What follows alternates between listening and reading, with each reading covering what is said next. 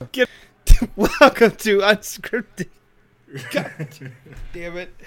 No. All right. Redo. No, going, leave it in. Going.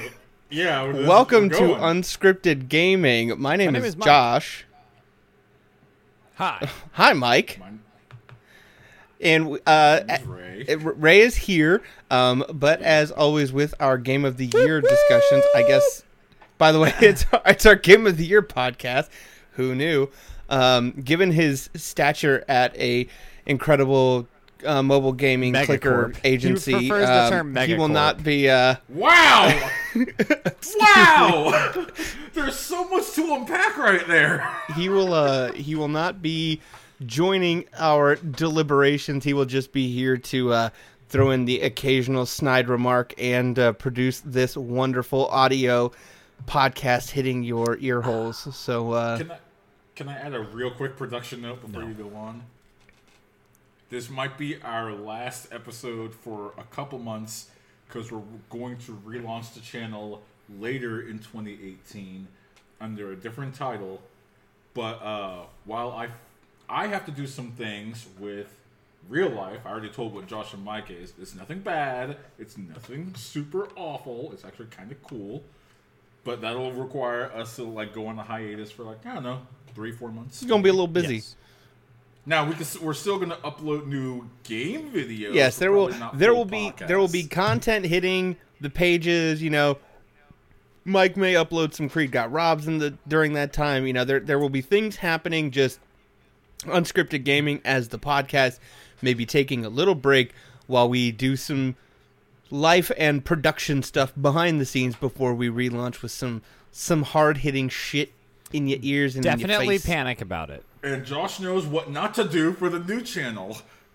Don't you, Josh? I will only make clicker content. That's what you're referring to, right? Actually, I wouldn't mind that if you have good background audio. That sounds kind of funny. Anyways, please continue. That's it. Admin done. This being our Game of the Year podcast, here's kind of the outline. We've got a couple superlative categories we're going to rock through. Then I think Josh and I, then we're going to kick off we're just going to go back and forth, give our personal top fives, and then we are going to give out I already forgot the name of the award. Let me just remember it here. We're going to. I'm stalling. Come on. As I remember, there's a lovely acronym. Come on, you can do it. Where is it? I believe in you. I can find it here soon. Boy, 2017. What a time for games. Just incredible. Good thing we have a producer for this episode. Mm-hmm. The NAGATT. The not as good as Tap Tycoonies. The not as good as Tap Tycoon Award for the Game of the Year. It has parentheses, but still pretty good. But to win the not as good as Tap Tycoon is a great honor, and I think Josh and I will briefly pick based on. It's really just an honor to be nominated. It's an honor to be nominated for the not as good as Tap Tycoon. Based on our top fives, I think there will likely be a game that we will be able to agree upon being bestowed the not as good as Tap Tycoon. But I get ahead of ourselves. We have much ground to cover before we give out the illustrious not as good as Tap Tycoon. Do you want to ask a question real quick? Oh, Ray. Josh, do you actually still play Tap Tycoon? I am reformed. I did play a little bit of Tap Titans 2. Oh yeah, there is a 2. Yeah, they came out with the second one, and then when that came out, Tap Tycoon went to shit a little bit. So, but I realized recently that I still have money in Tap Tycoon, so I was like, I could just pop in to see what's been going on. What's the harm in that? Did you spend money on a clicker game? For our first category, tonight, we are starting off. We're gonna get a little fun here. We're going to start with the fun category. We're calling this one the Milkshake Duck of the Year. For those who do not know, a milkshake duck was coined by Twitter user PixelatedBoat in 2016. When he basically the gist is that the internet loves a milkshake duck, a duck that drinks milkshakes. 5 minutes later, we regret to inform you that the duck is racist. And tragically, there are several milkshake ducks that occurred within the gaming world this year. Some are a bit more less of a true milkshake duck than others, but I wanted to get Josh's opinion on them, as I believe they're very important to in reference to our Game of the Year discussion. So, Josh, let me tell you about the first of our milkshake duck contestants here. So, okay, so wait, there are contestants. Yes. You guys So the first one I'd like to tell you about is a game called The Last Night. If you would like to Google that, I would recommend you do so. It is a really cool cyberpunky looking game that was shown off at E3 this year. Has some really cool art. Looks really great. Just looked really, really cool and really neat. However, as soon as people saw this trailer, they're like, wow, we got to get to know the guy who made this game. And let me tell you about the co-creator of this game. His name is Tim Sorrett. And he has some pretty interesting tweets. Mostly joking about how, let me see here. He says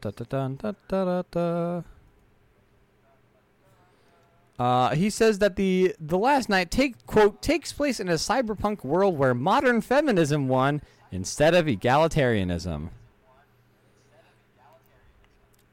Oh. Around the same time, he claimed the game would show, quote, the dangers of extreme progressivism, and inquired about the possibility of using Gamergate mascot Vivian James in the game. So, just wanna put that out there. Okay. Contender number 2. A game called A Hat in Time. Cherished, a platformer that people were really excited about. Has some cute art. Guy actually has pretty good reviews.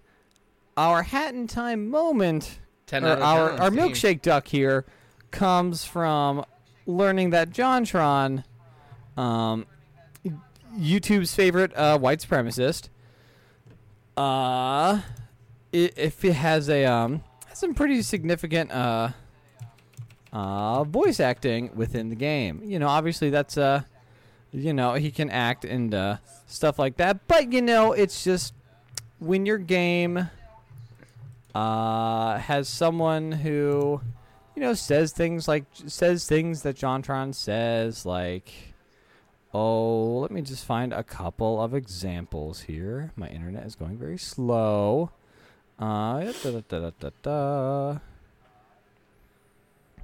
Arguing that black people are more prone to be criminals than white. Arguing that the Women's March is something that's incredibly sexist. Just kind of usual. Basically blaming refugees for violence. Just the lots of good stuff just good stuff you want in your game.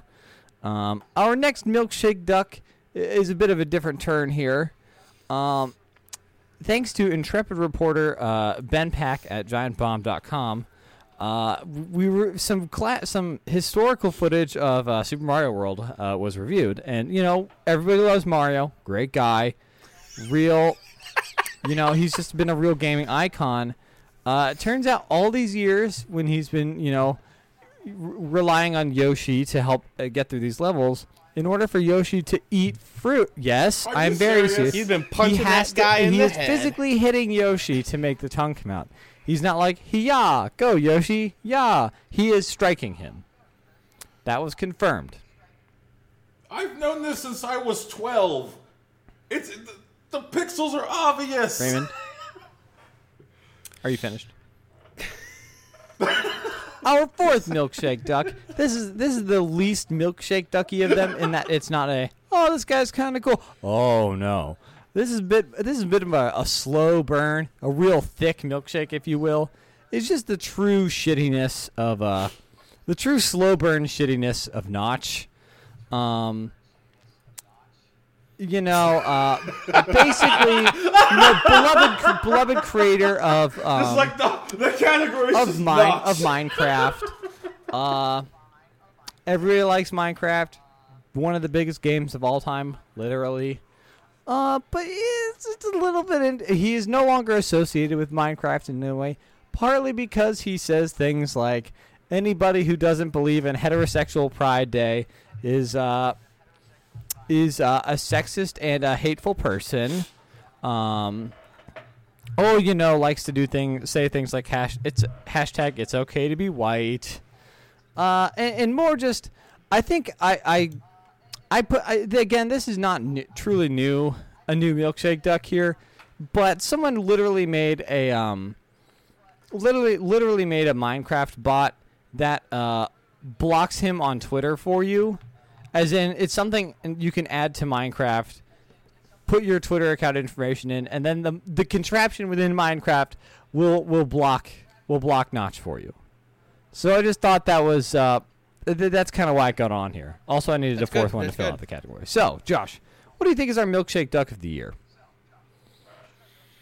The Last Night, A Hat in Time, Mario hitting Yoshi, or the slow burn shittiness of Notch? That's a good one. Not where I thought you were gonna leave one off of here, but there's plenty of time for this other thing that I was thinking of to shine. So,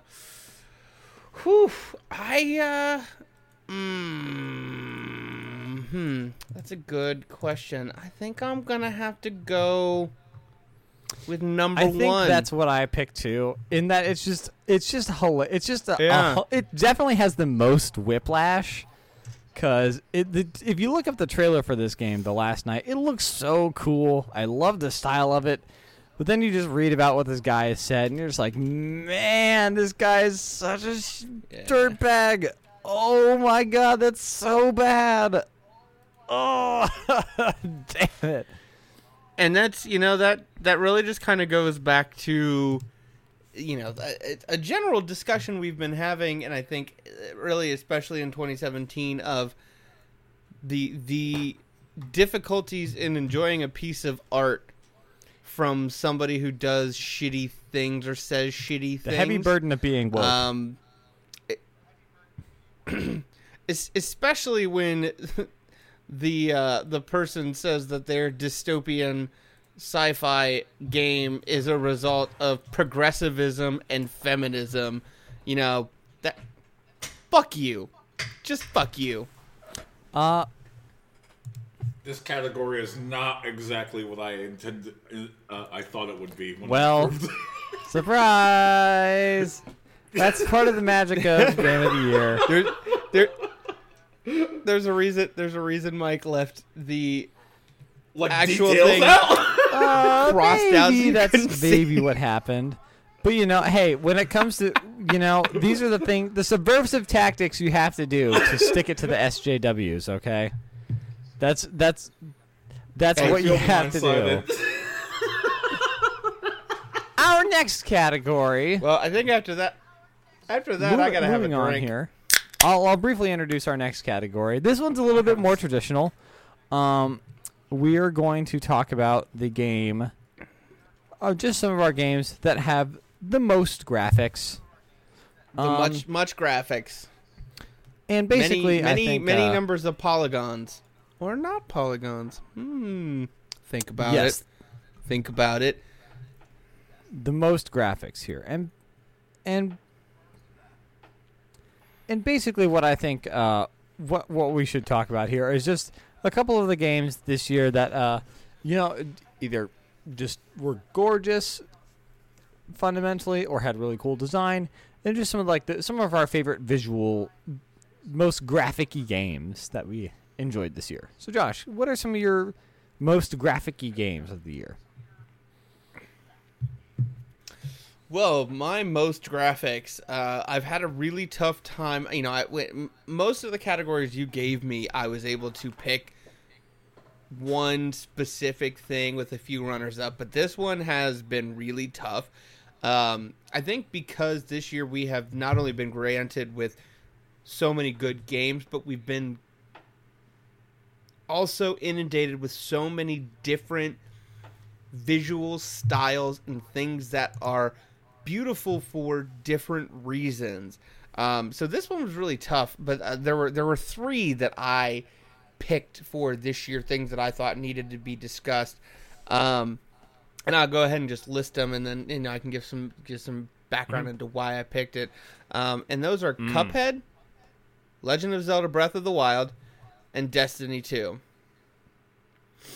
Now, I think Cuphead, if I had to pick a winner for this category, for me personally, that's my winner, because the style of that game is just unlike anything any of us have ever seen before. We've all seen pretty skyboxes, we've all seen gorgeous environments, but we've never seen something that looks exactly like a 1920s cartoon in video game form, animating and looking the way that it does. So fluid, so fresh, having that whole aesthetic, the way they just nail that look and feel of, the old Steamboat Willie cartoon era. It's mind-boggling. It's something I never thought. I mean, I just we first saw kind of video of that, I'm like, how is that going to translate into an actual game and still be fun? But I mean, the art, I think it's still the game is still it's really stylistic and really beautiful, and just it must have taken a crazy amount of work. I mean, all games do, obviously, but the fact that the style is, it's so true to that style without sacrificing or getting in the way of the game, which still feels really tight, is truly remarkable. Because I've played games that don't feel that tight, that have a way more simple art style. So it's clear that they not only were super dedicated in living up to that style and making it look true to form, but also making sure that it serves the underlying game well. Yeah, and it's one of those games that I felt compelled to show people who don't play games that game. Definitely. That was something where I was like, you need to see this, because it's just so unreal that they were able to do this. So, I just made sure that people saw that game. The other game, Breath of the Wild, Destiny 2, those are gorgeous games, but I'm not rushing to tell my wife or people who don't play games, yo, you gotta see this. The other two I think are a little easier to talk about. Destiny 2, that's just a technically impressive game. Bungie makes really good environments, and while I have a lot to say about Destiny, I will say all of those areas, all of those worlds feel unique, and they have their own aesthetic that I really like. And I found myself a couple times just stopping and admiring the environments, admiring the skyboxes. Later in the game when you get on the sun, there's just some incredible imagery and scenery in that game, and it's just gorgeous to look at. That's definitely one I would have mentioned too, just because the environmental design is so cool, and it's really varied from from the stuff on IO, which looks really different from the stuff you see. With the expansion, with the stuff on Mercury, which is really different from the Cabal stuff, which looks really different from the Raid, which is a completely different aesthetic. And just all the the character designs are pretty cool, but just the environments are just so drop dead gorgeous. Like like you said, I seriously would just stop and just look at that. Just look at that. Like, it's really cool, and just it's something that is like I played a lot of that game, and it's something that I like 70, probably like maybe 80 hours in, probably at this point, maybe more. It still just does not. It still just never stops being super duper cool. Yep, I would absolutely agree with that. And then lastly, I said Zelda Breath of the Wild. That's just one of those things where that world and that environment and that art style just complement each other so well. And it's another example of Nintendo being really good at extracting every last bit out of their hardware. We all know that the Wii U and the Nintendo Switch are not the most powerful consoles, but they still manage to create these really lush, full, lived-in environments that are just gorgeous to be in and look at, and it really makes you want to explore that world. I don't think the exploration and the side stuff in Breath of the Wild would be nearly as impactful if those environments in that world wasn't so beautiful and engaging and able to draw your attention and draw your time and wanting you to do more with it. So that's my most graphics category for this year. After double checking here, I think the one game I would want to add to our most graphics category, let me see here. I guess the one that really stood out to me, I think it was Horizon. Just on like a raw technical level, I kind of bounced off the game.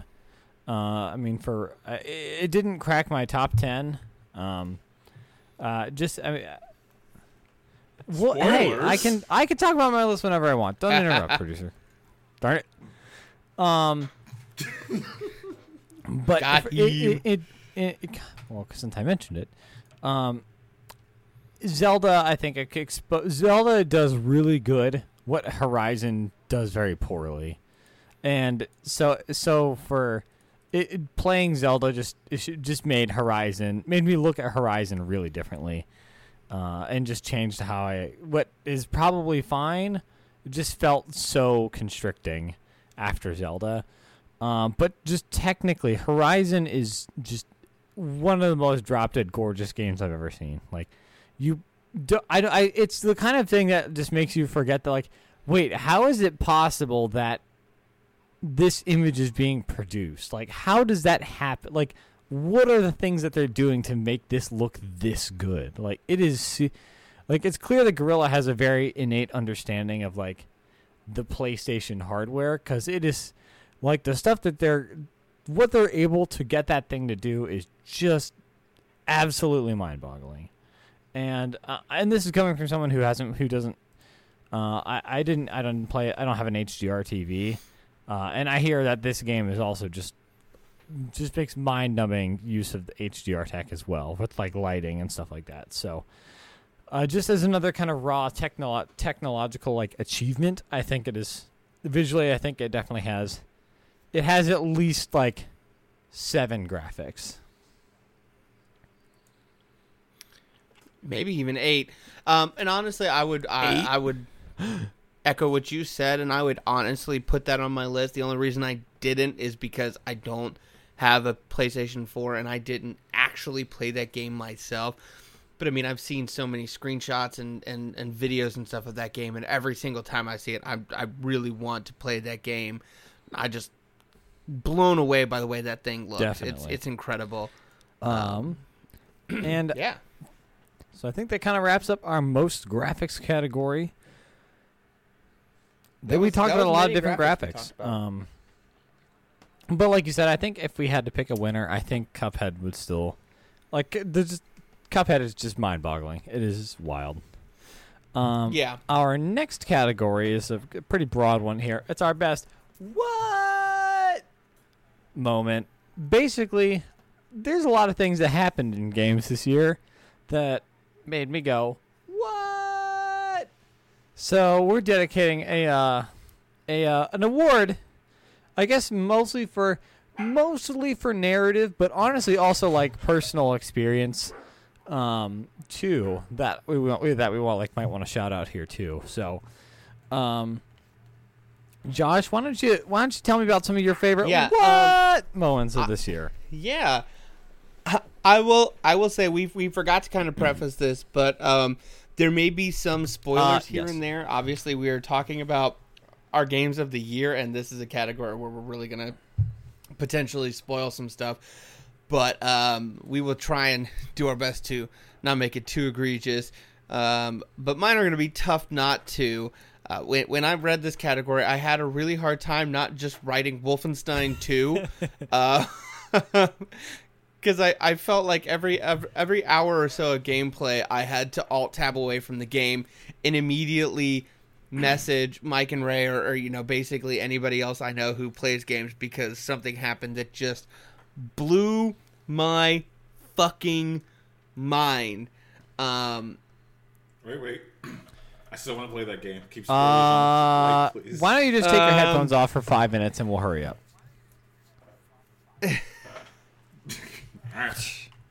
Yeah, good call.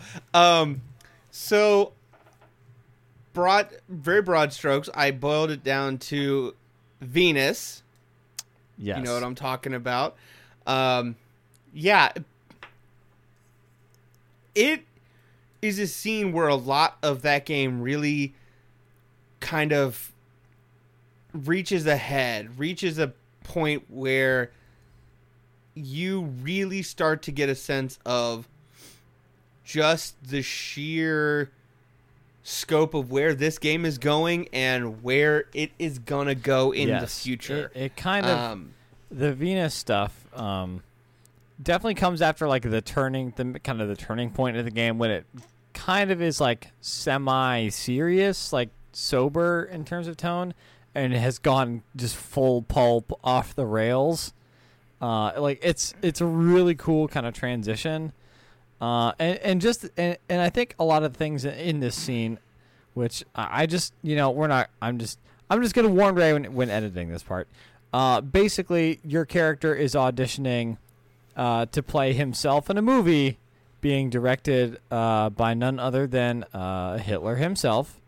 Who was like 80 years old at the time, and you encounter Hitler at this audition on a space station in Venus, and it definitely gets a lot to like kind of the parts of the underlying message of the game, where like as Hitler is, because he's an old decrepit guy, he's like, he literally just pulls out a bucket and just starts peeing in front of everyone. And it's like kind of gross and weird, but then you think about it and you're like, well, this guy's, it's kind of a allegory of like how Nazism moved into America and how a lot of people were okay with it, which is like the big point of this game. Like, well, and it just goes to show too, it's this thought experiment on this guy now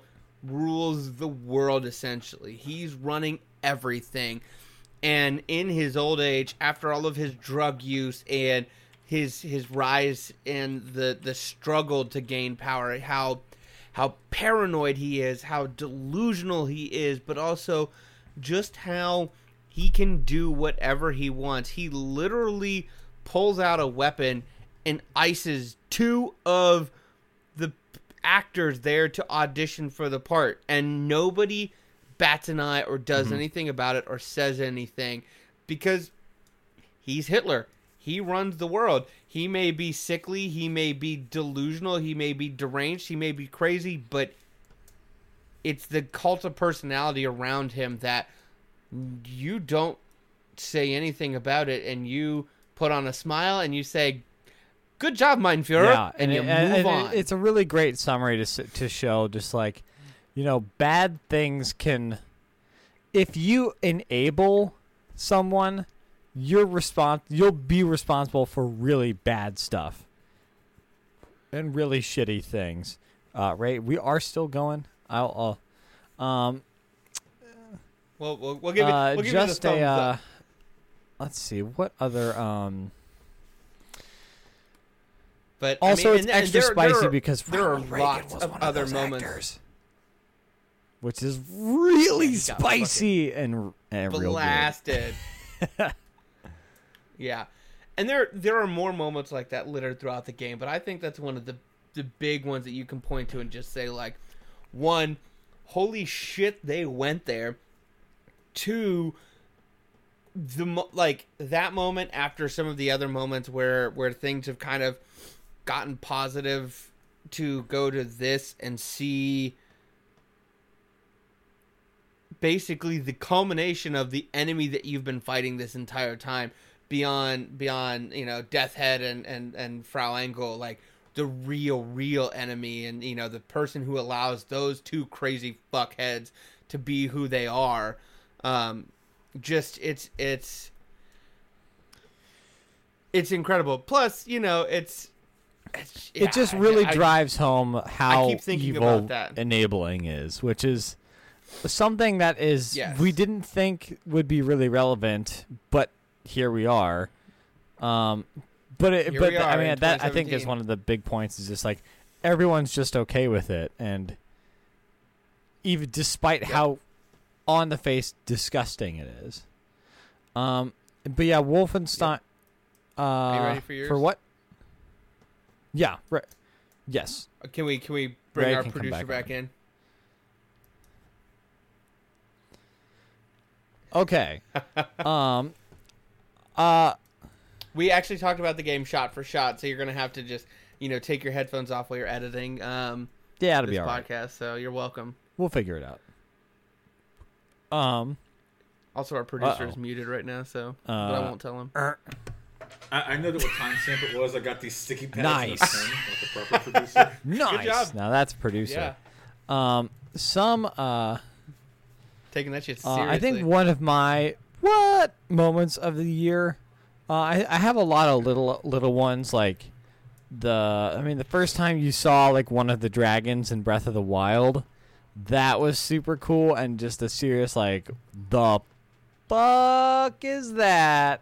It's one of the few times like in a game, because I had absolutely no idea that something like that was going to show up, and it part of the reason why I really liked Zelda was just because it kind of the way it like recaptured like mystery and like true like adventure, was it recaptured it in a way that just was so cool, and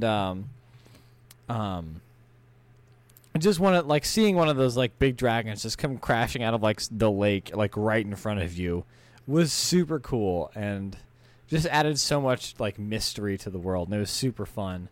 I think probably my standout moment of the year is the very end of a game called Nier Automata.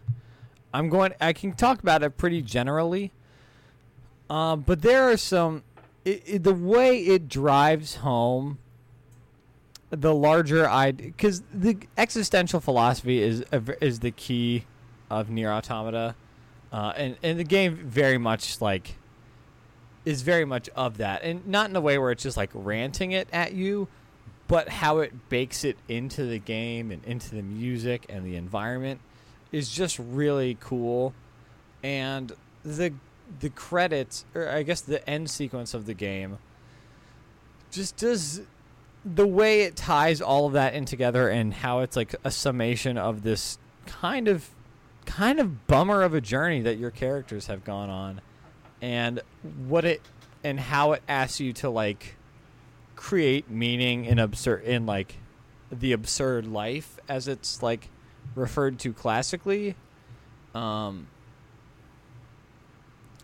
like what it means for, quote, the human condition, unquote, is just super cool and is just really damn inspiring. And I don't think it's something I will ever forget. It's something that is like truly, truly memorable, and just because it's the game. I don't want to say the game is depressing, but it's profoundly, it's dark in a lot of ways, and the final sequence is such a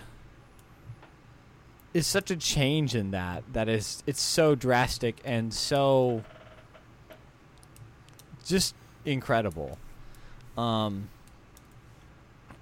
what you are asked to sacrifice in order to get there is something not a lot of games ask of you, and it feels so right and good to do it that it's an easy choice to make, and it's man, it's really something. And that's all I'm gonna say, because my main man Ray is still working on that one. So also there's I just started Route B today, and if I can ad lib, I took like 2 months off after completing Route A, and I messaged Mike, and I was like, I don't get it. I don't get why everyone's saying like this is Game of the Year material. It's all right, it's okay. But as I'm playing through Route B, I'm starting to see like Route B is when it kind of starts. Okay, when it starts getting a little like interesting. Like, did you notice when you were setting up your options, the options menu thing? Like that's when it starts doing weird that was stuff. A really cool part where I was like, Yoko Taro, you sly son of a bitch. Yeah, like that's cool. also like one of my low key things, because like, Josh, I have a minor Nier spoiler for you. Is that okay? So when you on the first route, because the game starts with like you play the first playthrough as this one character, and in the second chapter of the game, you go through the same part of the story from the perspective of that character's partner. And in the first part of the game, like you go through the options menu to get set up with your controls and camera and sound and whatever. And so you don't really think of anything of it. But in the second part of the game, when from the other perspective, that character was guiding you through the options menu.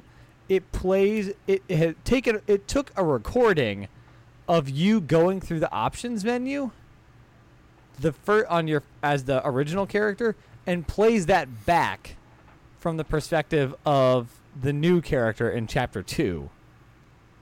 Because you're like, why is these movements like so familiar, or like so kind of, you recognize your own movements through the menu, and it's just something that's like, it's just a really weird, like, and something they probably didn't need to do, but they do, and it's like, that's kind of when you start realizing things are kind of up and are weird, and it's just interesting. Yeah, it's just real that part cool. Was cool. That was a cool part.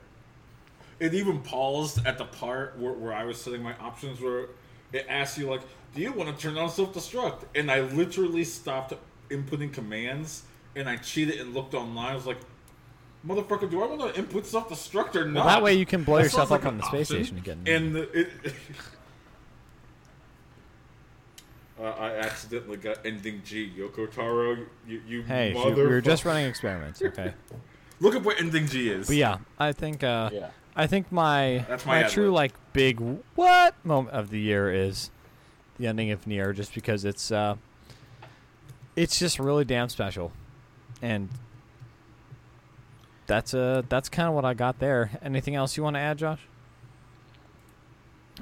Yeah, and this one was one that I just kind of like thought of sitting here, and I was like, oh shit, that would be really bad if we missed it. But the Nintendo Switch, specifically, the whole docking and undocking and how, that actually works. Can we talk about those menu sounds too? I think, they're good. It's okay, especially when you have you have it undocked and you have to unlock it, and it goes what, and you press the button 3 times. Fucking man. great. Wait, what? I'm sorry. What? Okay. What happens? Take it undocked. Yeah. Like, and wake it from sleep, and it says press the button like 3 times, and you do it, and it goes like wah. There's like this sound that it makes when you press the button 3 times. It's fucking. There's some It's good too good. sounds. It's too good. Good sounds. Yeah. But I think there were some of us here who were cautiously optimistic, and others who said it was going to be a giant failure. Don't know who I could be referencing, but I don't think. Listen, all right, hold on a second. Listen here, motherfucker. No. Give me a second. This is the same guy that said, and I quote, VR is the future, and you're a fucking idiot if you don't believe it. How's it playing out for you, by the way? There's still time.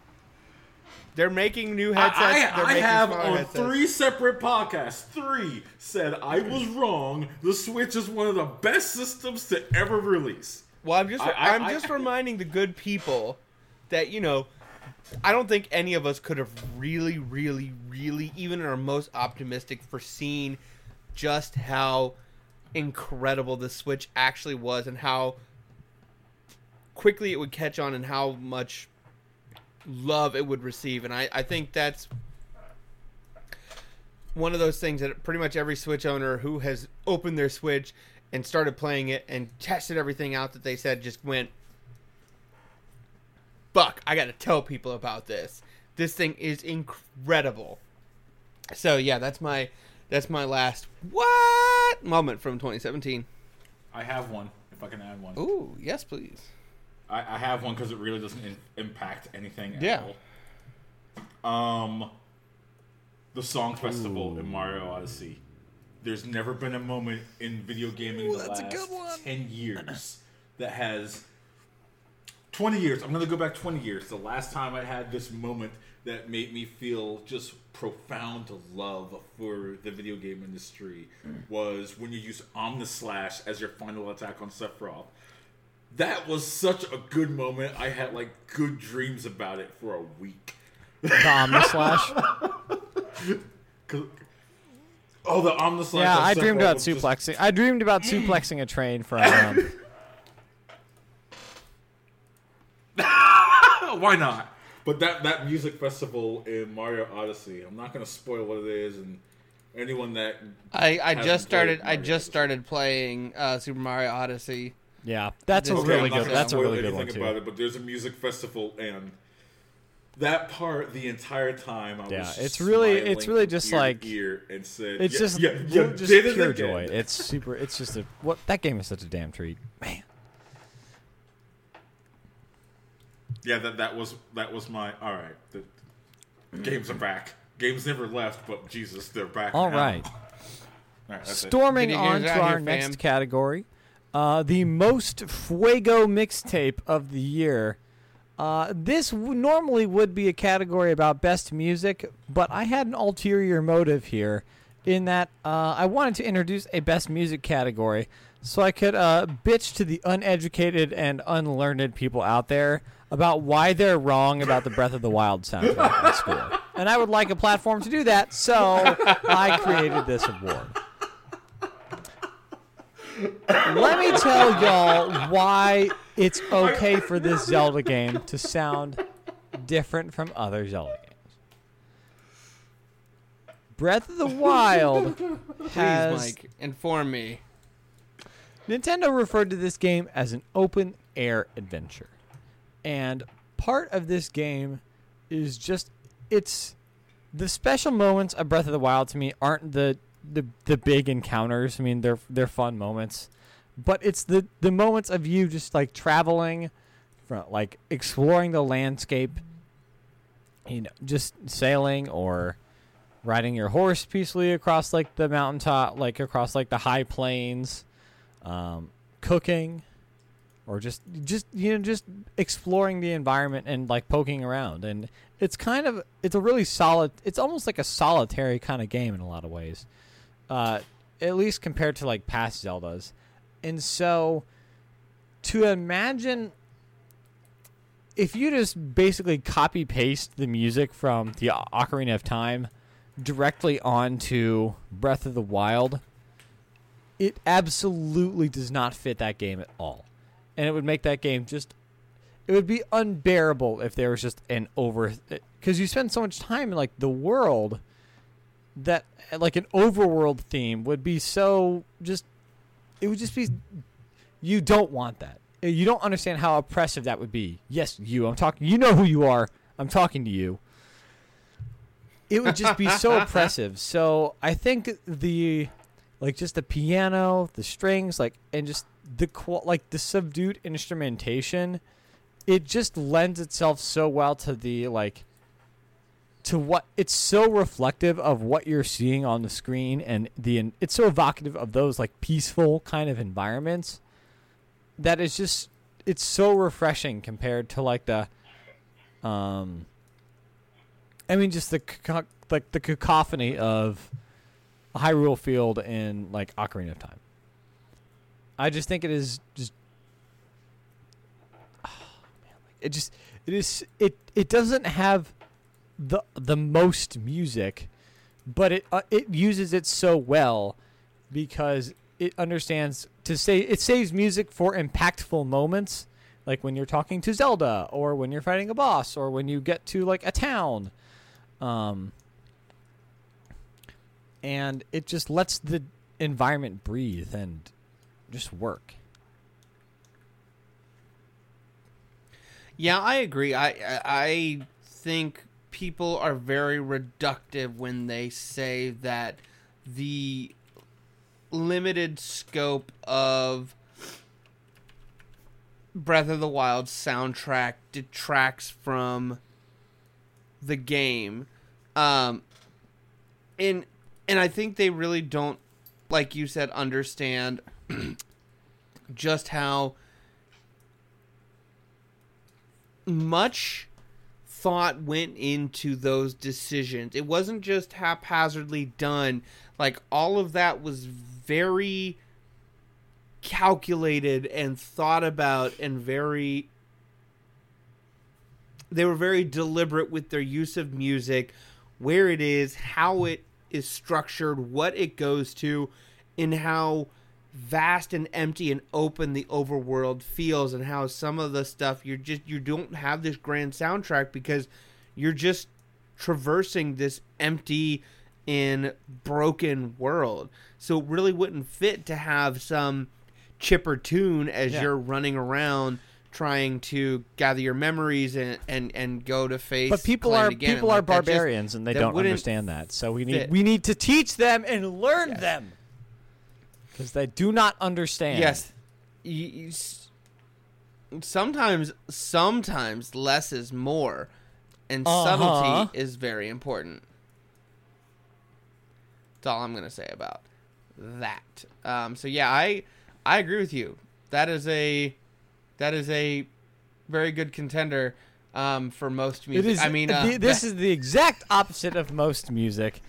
That is why I came up with a name besides most music. Because, again, this was just a Trojan horse to bitch about people who don't understand why the Zelda music is actually, Breath of the Wild score is actually good. And they're wrong. Well, I want to make... I knew this was the route you were... another admin note. I had no idea Mike was going to add this category. I'm again being blindsided. Well, I saw in the doc what you were going for, and I had a feeling this was the rant you were going to have. But I prepared something completely different, and my award this year goes to Cuphead once again. That is just some incredible jazz music, Cuphead's an incredible soundtrack. That opening title sequence, it like with the barbershop-y sound to it, which everybody knows who knows me knows I am a sucker for barbershop music. I think I knew that. I think I definitely forgot that like 5 years ago, but yeah, you did. Fuck, that's so yeah. weird. The grainy vinyl tubey sound that they've got to everything. Like, it sounds like it was really recorded on 1920s equipment. Like, it has that crackle to it. Oh, real good. It's so good. Sometimes I just throw that soundtrack on because the level, damn, like the level good. victory, the stage victory music is so good. They're just some really good, as they call them in the business, licks. They're good licks. Yeah. Parting shot on that music category. That music, so. The music in Nier is super duper good. Shut up about I Nier. agree. What? Yeah, the music in Nier is it's something to behold. It doesn't work, in my opinion, as well when you're outside of the game. It's but so when you're good. in the game, it just kind of clicks together like a bunch of gears. Pascal's Village slaps. It slaps. I mean, it slaps, yeah. Ray. Okay, That's yeah, I it. see that. Discussion over. Our next category. Games that slap. Well, more like PR fuck-ups that slap. Because this category is called, quote, there was an attempt, unquote. And basically, I intended this category for us to talk about the worst, parentheses, best, fuck-ups across all boards this year. Because there are a lot of them in gaming, because that's how gaming is. Yeah. So, Josh, what do you think? What was the worst, best fuck up this year? Ray had a question real quick. What was? once you guys are done, I actually want to add to this because the worst fuck ups in gaming affect me directly. Please go ahead. Getting less of those clicker transactions, huh? Fuck you. Yo! Nice. Tap revenue is down. We're only making 52 AD dollars a day when we were making 87 BB dollars a day. Tap faster, monkeys. I know this reference. I played this game. Quick, cook spaghetti and drop it on your iPhone. When you get kicked from the clan for not tapping fast enough. Dude. You don't fuck around with the clan. Wait, what? Because China's going to win if you're not 2017 careful. threw me for a loop there. Sorry. Don't forget the weekly war. America never loses that. No, they don't. That's the best They part. never lose. It's just how it's like, oh look, it's good to know that America's imperialism extends to fucking clicker games. It's really good. It's not like they win by a little. They win by 5 score over the next guy. Can I also just say somehow, and almost an hour into this podcast, I have yet once again derailed us into a Tap Tycoon discussion. Motherfucker! Josh, we're not even giving out the almost as good as Tap Tycoon-y. We're not even there yet. I know. I've got one more opportunity at least they're not as good as to Tap do Tycoon-y. this. So not almost as good. Sorry. I apologize Fuck for up bumping of the into year. my microphone and creating a blah, blah, blah, blah, blah. Well, besides me just bashing into my microphone, I had 2 for this category, and it might not be 100% what you're going for, and it might not be what you're Lay it on me. expecting. Also, because when I did this, I kind of changed some things on the fly. First for me, there was an attempt, was Ghost Recon Wildlands. There was an attempt there. There was an attempt there to make a not bland, not boring, not shitty military squad-based shooter with witty banter. Baby makes 3. There was an attempt there. They tried. They earnestly tried. I love this category. This is absolutely not what I was expecting, but it really is very good. Okay, boys, we're gonna try to make a fun game that's fun to play by yourself, but also fun to play with friends. And definitely, our characters don't sound like jackasses. And definitely, there isn't weird jingoism, and and it's fun to drive around. Oh no, boss! We did in an era where in an era where the drug war is really starting to kind of like weigh on people, and the whole, America imperializing over a second world country, to act as judge, jury, and executioner, is maybe a little bit of a gray area. Let's get fucking 4 meatheads to go and do exactly that and say really bad quips and one-liners at each other through very generic environments. What is like... So there's like Yeah. tone deaf. What is like beyond tone deaf? Is there something like other? What's the difference? Is there something between like intentional shitty propaganda and tone deaf? Is there something in between that? Because that's like where Wildlands. That's that tiny sliver is where Wildlands operates. There's the itty bitty bitty bitty. Yeah, it's not quite one or the other, and honestly, it would probably be better if it were one or the other. But America's Army, Wildlands. like you could forgive it if it were you could forgive it if it was like blatant recruitment material or a blatant like actual tongue-in-cheek discussion of that symptom of America and American imperialism, but it's neither, and there was an attempt there and it was bad. Yeah, because oh, sorry. Just one last thing for Wildlands is sorry, no, you finish your thought. Because it wants to have this like tactical military shooter kind of feel, which it kind of because I actually picked it up on sale because I'm a monster, and I know you did, and I thought about it too, and I was like, no, I can't do. Hey, this. well, if you ever pick it up sometime, let me know. See, the problem is that like it's not tactical enough. Like if the game isn't like challenging enough for you to feel really good being tactical, but it also doesn't have good enough open world jank. So it really just kind of falls in this like kind of middle ground. It just feels weird. As you said, Josh, there was an attempt. Yeah, like the vehicles are not good enough to react to the environment well, but they're not bad enough to react poorly in a hilarious way. So it just does really shitty things, and you're like, oh, fuck, this was bad. But, yeah, America. Fuck. Fuck you. My number 2 might surprise you guys. It's Metroid Samus Returns. Ooh, spicy. Wait. Question: Did you beat the game? Not yet. I can't bring myself to finish it.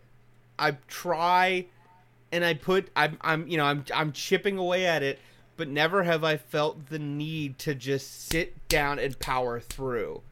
I feel you 900% having beaten that game 100%, so I never have to play it again. I like what they're going for. I admit that the game has problems. I am not just saying this because of AM2R and looking at a more faithful recreation of the original game. I'm not. These AM2R and Samus Returns are separate. A lot of it has to do with the goddamn 3DS and how they structure the game on that console. Okay. And in a year where the Switch launched, to put this fast-paced action platformer on a handheld console with a terrible joystick and no way to remap the controls just makes me look at it and see what could have been. Even if they'd have just let you remap the controls and let me use the joystick for the things that they make me use the D-pad for, and let me use the D-pad to move around. Because honestly, the movement isn't that fucking precise that you have to have Mr. the Fizime analog does stick not for find it. that It's acceptable. not. Fuck them. If only you had bought more Wii U's, then maybe your request would have been reconsidered, Josh. How tragic. Yeah, Metroid Samus Returns on the new 3DS with its current configuration just makes me look at and think about what could have been if they had made a few different design decisions or put it on the Switch. And that there was an attempt there, and it wasn't necessarily a bad one, but it could have been better. It could have been better. So I like the direction you've taken this category, because there's one very obvious fuck up that we kind of have to talk about. But there's a more personal quote. There was an attempt, unquote. It's called Mike Gets Into Fighting Games, and one of my favorite games this year was Injustice 2. I loved the story mode. I really like all the treatment of the DC universe characters. It just feels really cool to see the ridiculous supers of Flash running someone through time and punching him into the Sphinx and stuff like that. All that stuff is really cool, and I was getting pretty decent against the AI. And I was like, okay, I got my guy. I know his combo. I know my combos. I know how to stick to what I know where my bread is buttered here with Dr. Fate. Let me try this online button and see how it goes. Yeah, about a match or two in, I got a hit on somebody. That was a big win for me. I touched somebody once. It was a big win for me. It's just, man, people are really good at fighting games, guys. It's really bad. It's bad out there, man. It really sucks because I want to like fighting games. And I know that's, how you get to Carnegie Hall is by getting your ass clowned by people who are way better than you constantly forever. But damn, it sucks. It sucks so bad.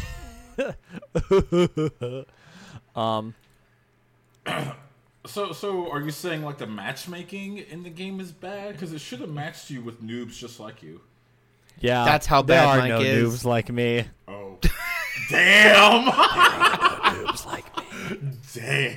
But yeah, I mean, because I played a little bit more, and I think I got a better read on where I was. I got to some better matches, but those first few are just it really just throws you into the lions. Then, man, it's real bad.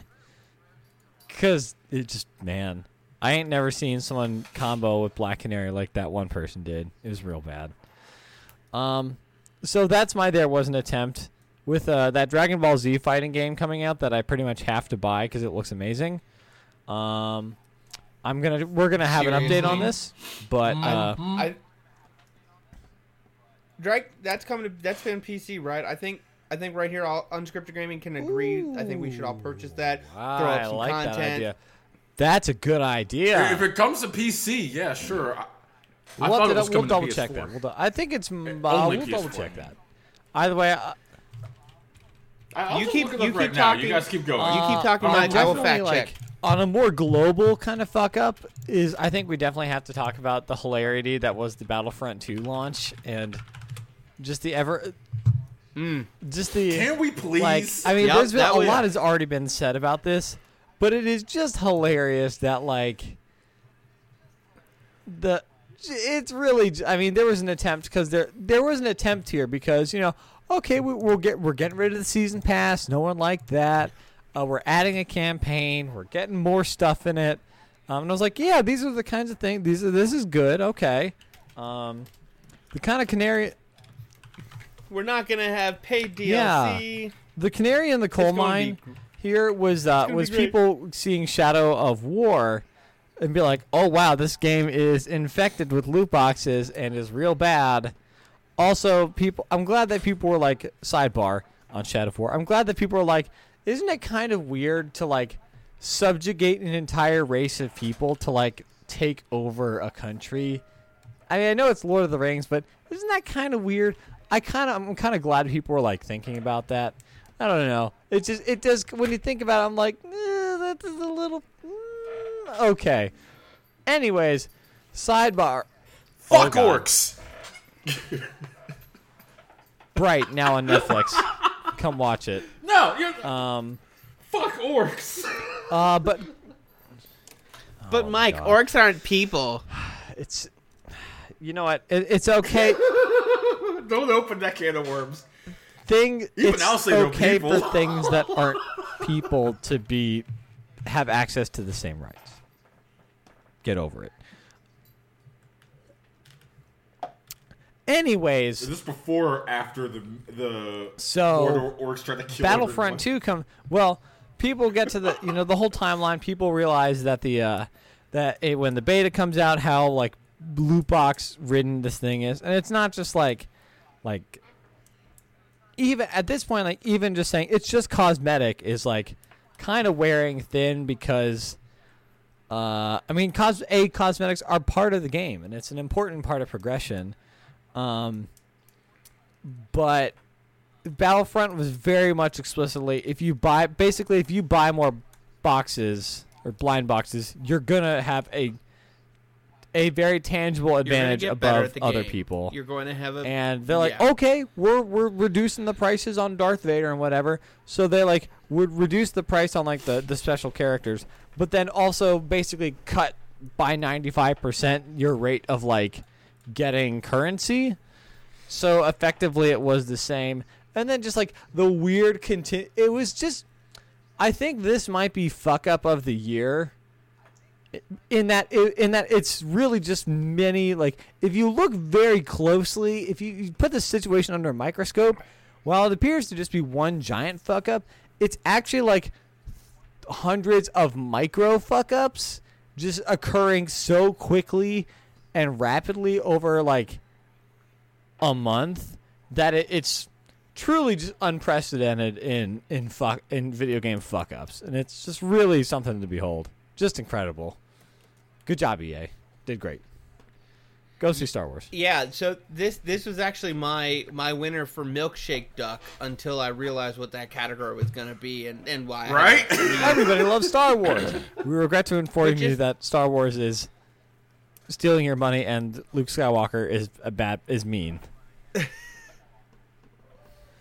I mean, we're talking about stuff so bad that legislation has been introduced and lawmakers have been talking about regulation. Like, we're talking about practices so predatory and so blatant after they said, we're not going to release paid DLC, so people are very excited and looking forward to it, and they're bringing back space combat, and they're like, oh my god, we might get the actual Battlefront 2 that we were hoping for, and then just a big old middle finger came out. You open up the game just a case real and roller then just coaster, pow, right there.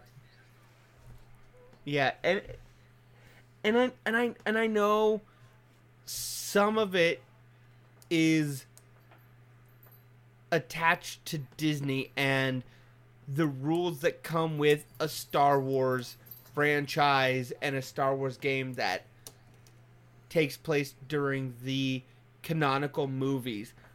But that doesn't mean they couldn't have found a way, besides cosmetics, to bring in microtransactions and to bring in additional revenue that didn't affect the game and the gameplay so much that players who put money in would get such an advantage that everybody else would just be like, well, fuck this, I'm out. I can't do anything.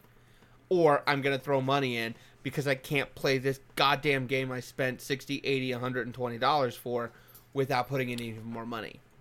Enough said. That was a big fuck up. Fuck EA this year. Can I talk about that on like a serious level yes. as someone on the inside? Yeah. No one outside of EA, and I'm sure there are people who are in EA, agree that anything done in that action was the correct course of action for your consumers, your respect for players, and just the naked greed of it all.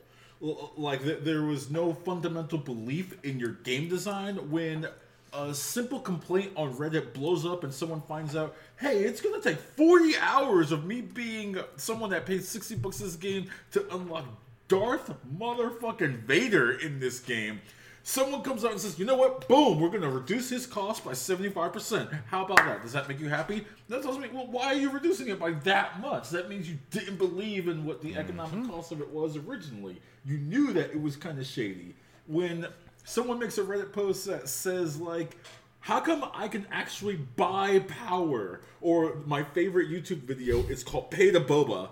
It shows a guy playing a stock Boba Fett, and then he says, you guys have the star cards, but no one's more powerful than, and he shows a little graphic, the credit card, and it shows him just pay for a bunch of boxes, and he's just going 17-1 games in like hero-on-hero battles. Yeah, and he's yelling at people over the mic, haha, you should have paid the boba. I'm in love with the boba. When someone posts that video on, once again, your fan-based subreddit, it says, look, there are people paying, and this is proof that they're paying for power in your already $60 premium game. Long story short, it took Disney calling EA to say, stop. Everything you're doing, you are destroying the Star Wars brand by this game. And that's the only thing that got EA to remove this system. There's this rumor, this weird rumor that has been perpetuated for a long time in the video game industry. And it's that some games need these loot boxes and microtransactions to exist as a business. I'm going to tell you guys right now, because EA said it themselves, and I really don't feel I'm in jeopardy saying this. EA does not depend on loot boxes in the Star Wars to make a profit. That was for pure greed, pure money. That's the only reason they did it. And EA released a financial report back in like early November that said the lack of loot boxes does not impact our end of year earnings. Motherfucker, why'd you do it then? Because I think game development costs have certainly gone up over time. But I imagine if you compare that versus, with a lot of other companies, the pay rate of certain executive officers of said companies, imagine you'd see a slightly different trend in that it's, more of like a like through the roof kind of thing. Yeah. So it's all yeah. We are in an era where shareholder return is just more and more the focus, and everything you can do to increase that number, regardless of if you're turning a profit. What if you'd returned more of a profit and gave even more money back to your shareholders? That's pretty much where we're at right now. It wasn't even just like EA's making a game, they need to make money. It is a Star Wars first-person shooter. The money was there. Just made by DICE. I don't know if you guys know my love of Battlefield 2142, God rest its soul. All you have to do is just release the game, and the Titans, billions of dollars was there. I'm so mad now. The missing Titans. Okay. I wasn't as mad as I was before. Did you know EA also canceled that 2142 revival project where it was fan-run servers of 2142? Just dagger through my heart, EA. just take everything I love away. Why don't you? Take away Star Wars. We just want to play your games. God damn it. Let us do that. But Josh, you brought up an excellent point. Same to you, Mike. It's not just having some money. It's trying to have all of the money. You can't just be satisfied with what you're obviously going to get as a return on investment. Why not increase that return on investment? Yeah, guys. What if? Hear me out. I know we have a lot of money, but what if we had more money? And someone slams their fist on the table. You're a genius. God damn it! How do we do that? And this impacts my job. Get this man a raise. In my job, and I've mentioned before, there's several games that I work on that have free-to-play elements. And this whole thing with the loot boxes opens Pandora's box in a way that people in the video game industry have been trying to avoid for at least the better part of half a decade. And it's that, guys, we don't want to make this like really shady. We don't want to do this scummy. Let's just make it cosmetic. Let's make it so like, okay, maybe it's a free-to-play game. You don't have to pay, which everyone's kind of cool with.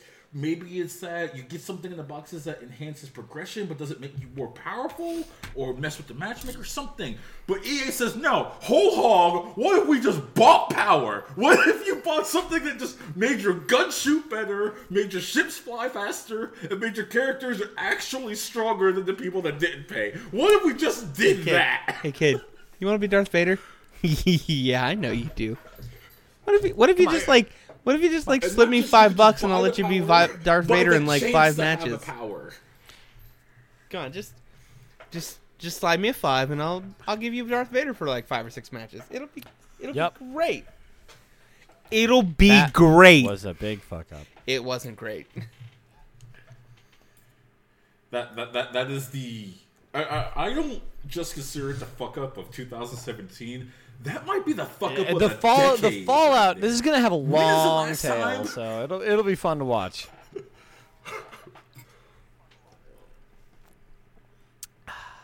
We should unless Josh had more. Actually, I have one more superlative. If we want to do that before our we maybe take a break and then do our top 5s.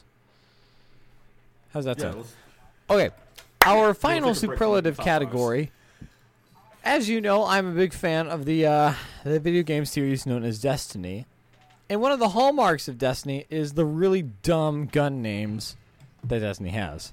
Including such favorites as, from Destiny 1, Dr. Nope, Universal Remote, Grim Citizen 3, Super Good Advice, Bad Juju, let's see, Invisible Hand M7, The Devil You Know,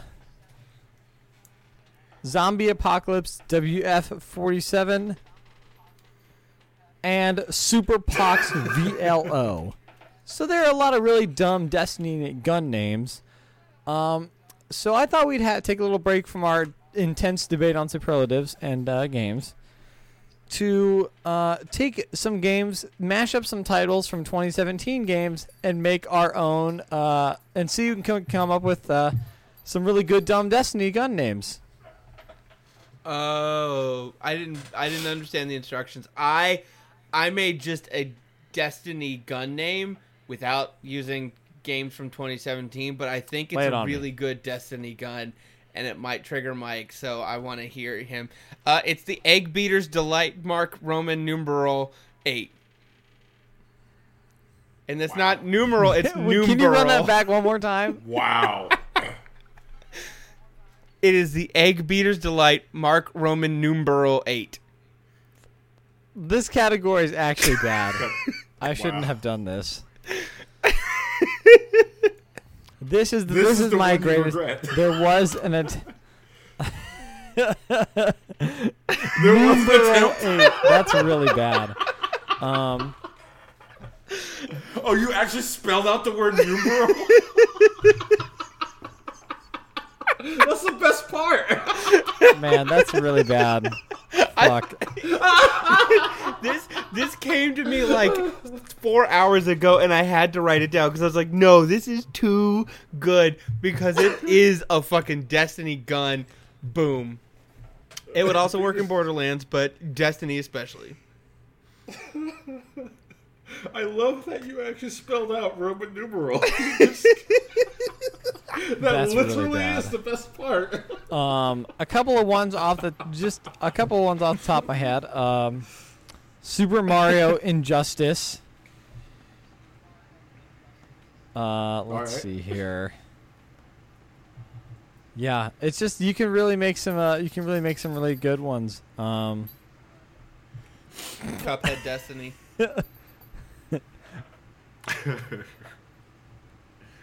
Doom 2. Oh wait, that's like a real game. Yeah. Yes.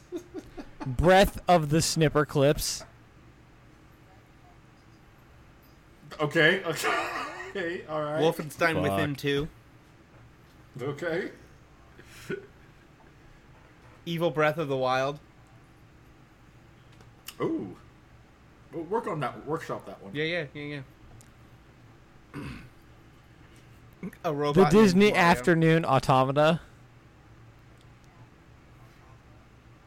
I'd play the fuck out of that. That sounds like some Kingdom Hearts shit right now. Persona 5 or 2. Wildlands. Wait a minute.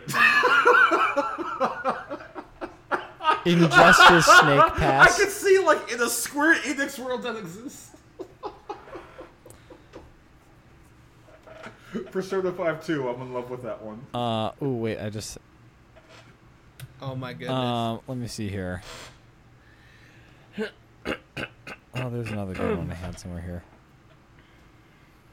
1-2 Injustice.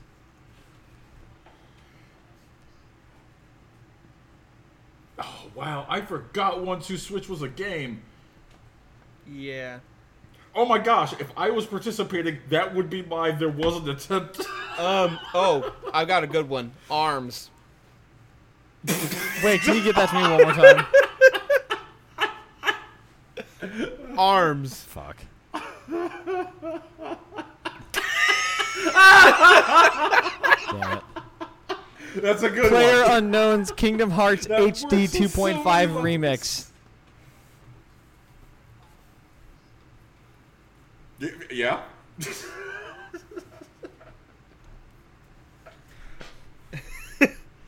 As a Well, third party, I think, Yeah, Josh Josh is really killing it here. He's just whipping them out. I'm really good at making Destiny guns. Call Bungie. me. At me, Metro Man 1352.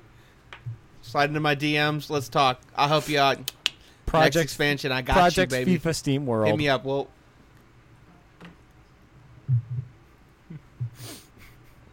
Damn. Okay. I'm not Well, hey, that was a fun category. I think the Egg Beaters Delight NK Yeah, that was Roman good. numeral 8 is. That's really something. That's really special. I think it's a fusion rifle. I think that's probably what that is. yep. Yeah, it looks like Yeah, it it's a definitely power looks like weapon. It's a I fusion can I'm rifle. writing I'll write the lore tab for it right now. Oh yeah, Put that in baby. the grimoire. Which you can only access on Bungie.com. Well, I think we're going to take a short break. We may break this into two podcasts. You can cut this part out, right? You know, this is kind of the sausage being made. But yeah, we're gonna take a short break and then come back with our top 5 games And the not as of good as Tap the Tycoon. year. So stay tuned. Yes, and the not as good as Tap Tycoon of 2017. So stay tuned to Unscripted Gaming for more.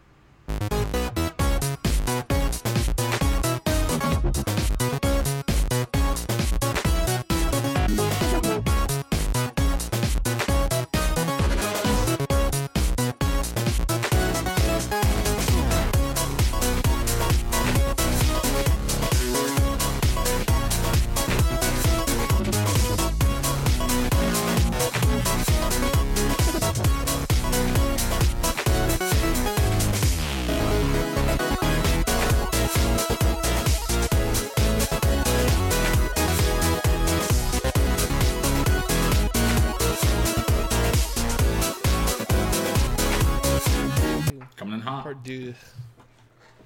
Hello and welcome back to Unscripted Gaming's Game of the Year podcast extravaganza. Whoop, whoop, whoop. You know, it's Mike, Josh, it's Ray. You know the deal. This is part 2. You know We're who it back. is. You know what it do. Cracking We both just VRs. kind of worked through our superlative section. So now we're going to get down to the steak and potatoes here of the Potatoes. Game of the Year discussion. And reminders, We're- spoilers may come up. We will try and avoid overly aggressive ones, but it may be a part of the discussion, so fair warning right up front. you have been warned.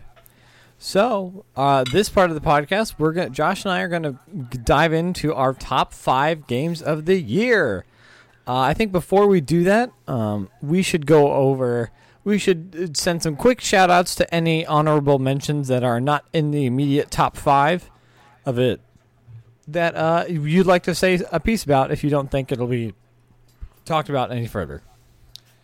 For me, Super Mario Odyssey, I just picked it up right after Christmas, so I have not had enough time to really get into the game. I've played like 30 minutes of it. I cannot rank it in this list of games, especially if we're only doing the top 5. So, Ray, stop giving me that fucking look.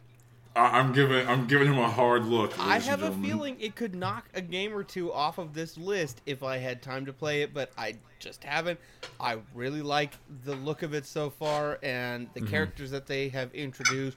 I really, really, really enjoyed putting a mustache on a big-ass T-Rex. That was super fun. So I really look forward to playing that game, and I think that, you know, if we were to do a old game of 2017 and 2018, that game would be pretty high on the list. Also, Evil Within 2, I have really enjoyed that game. I have not been super into the horror genre as much as I would like to in the last few years, and that game has been a lot of fun. I have not put as much time into it as I would like, just with life and other games taking over that spot, but what I have played of it, I've really enjoyed. I've enjoyed that world, that environment, that story, and that is a game I definitely plan to finish in the next couple weeks, but it did not make my top 5. It is in my top 10, but not my top 5. Cool. Some of my honorable mentions I would like to shout out. The first one I want to definitely shout out is HQ Trivia. Coming in Free at Scott. hashtag free Scott. This is a game. It's like Abby it's the from Brooklyn. free trivia. It's the free trivia game that you play on your phone. It's every day at 3 and 9. And ever since like I first got onto it, like I've been really sad when I miss a game each day. Just like the chat is awful. I mean, it's good, but it's very bad. In that good bad way that the internet is. It's just fun trivia. Scott is really energetic and quirky and memorable. And it's just a really cool idea that's really fun. I mean, over the holidays, I was showing it to my family, and we were all having a blast doing it together. And so it's just something that's I've really enjoyed and has been one of my favorite kind of gaming moments this year. Let me see here. Another one I want to shout out is Injustice 2, a little higher on my top 10. Again, I kind of mentioned it earlier. I just loved the treatment of the DC universe. It's kind of helping me get more into like serious fighting, like, you know, traditional fighting games. I love the characters. I loved the story mode. Was super duper. Was a blast. Another one I wanted to mention was Snipper Clips. Just it's kind of a really adorable puzzle game on the Switch, and was something I've kind of used to show off the Switch with like friends and family in ways that have been really fun and for like really approachable for people who don't play a lot of games to latch on and try and have a lot of fun with. That I've really enjoyed. And it's a real good opportunity to show off the capabilities of the Switch and being able to undock the console, set it up, taking the controller and turning it into two. You know, that was a really good showcase for the Nintendo Switch really early on. Definitely. And then my final honorable mention is for Heat Signature, which is it's kind of a Miami, like Hotline Miami combined with like the life of Han Solo kind of game. And just has enough kind of blanks in the storytelling for you to kind of fill in with your own imagination in ways that are really fun. And you're like hijacking ships, and it's like, okay, I have like 5 seconds to get off this ship. Can I like blow a hole in this gas can to like blow up this half of the ship, and send it off course and get sucked out into space, and kind of planning all those things and watching things kind of go unintentionally awry. Is just really fun, and and some of the updates that they made to the game are really great too. So that's another one I've really enjoyed. And I think for my honorable mentions, I think that's kind of it. So I think we should get into our top fives here. Oh wait, sorry, I've something came across my desk here. It would seem that my partner, my wife, Sarah, she has actually given me her top 5 games of the year and requested that they be read here. Okay, are you sure? Okay, I'm gonna take a drink of water so I'm prepared for a spit take.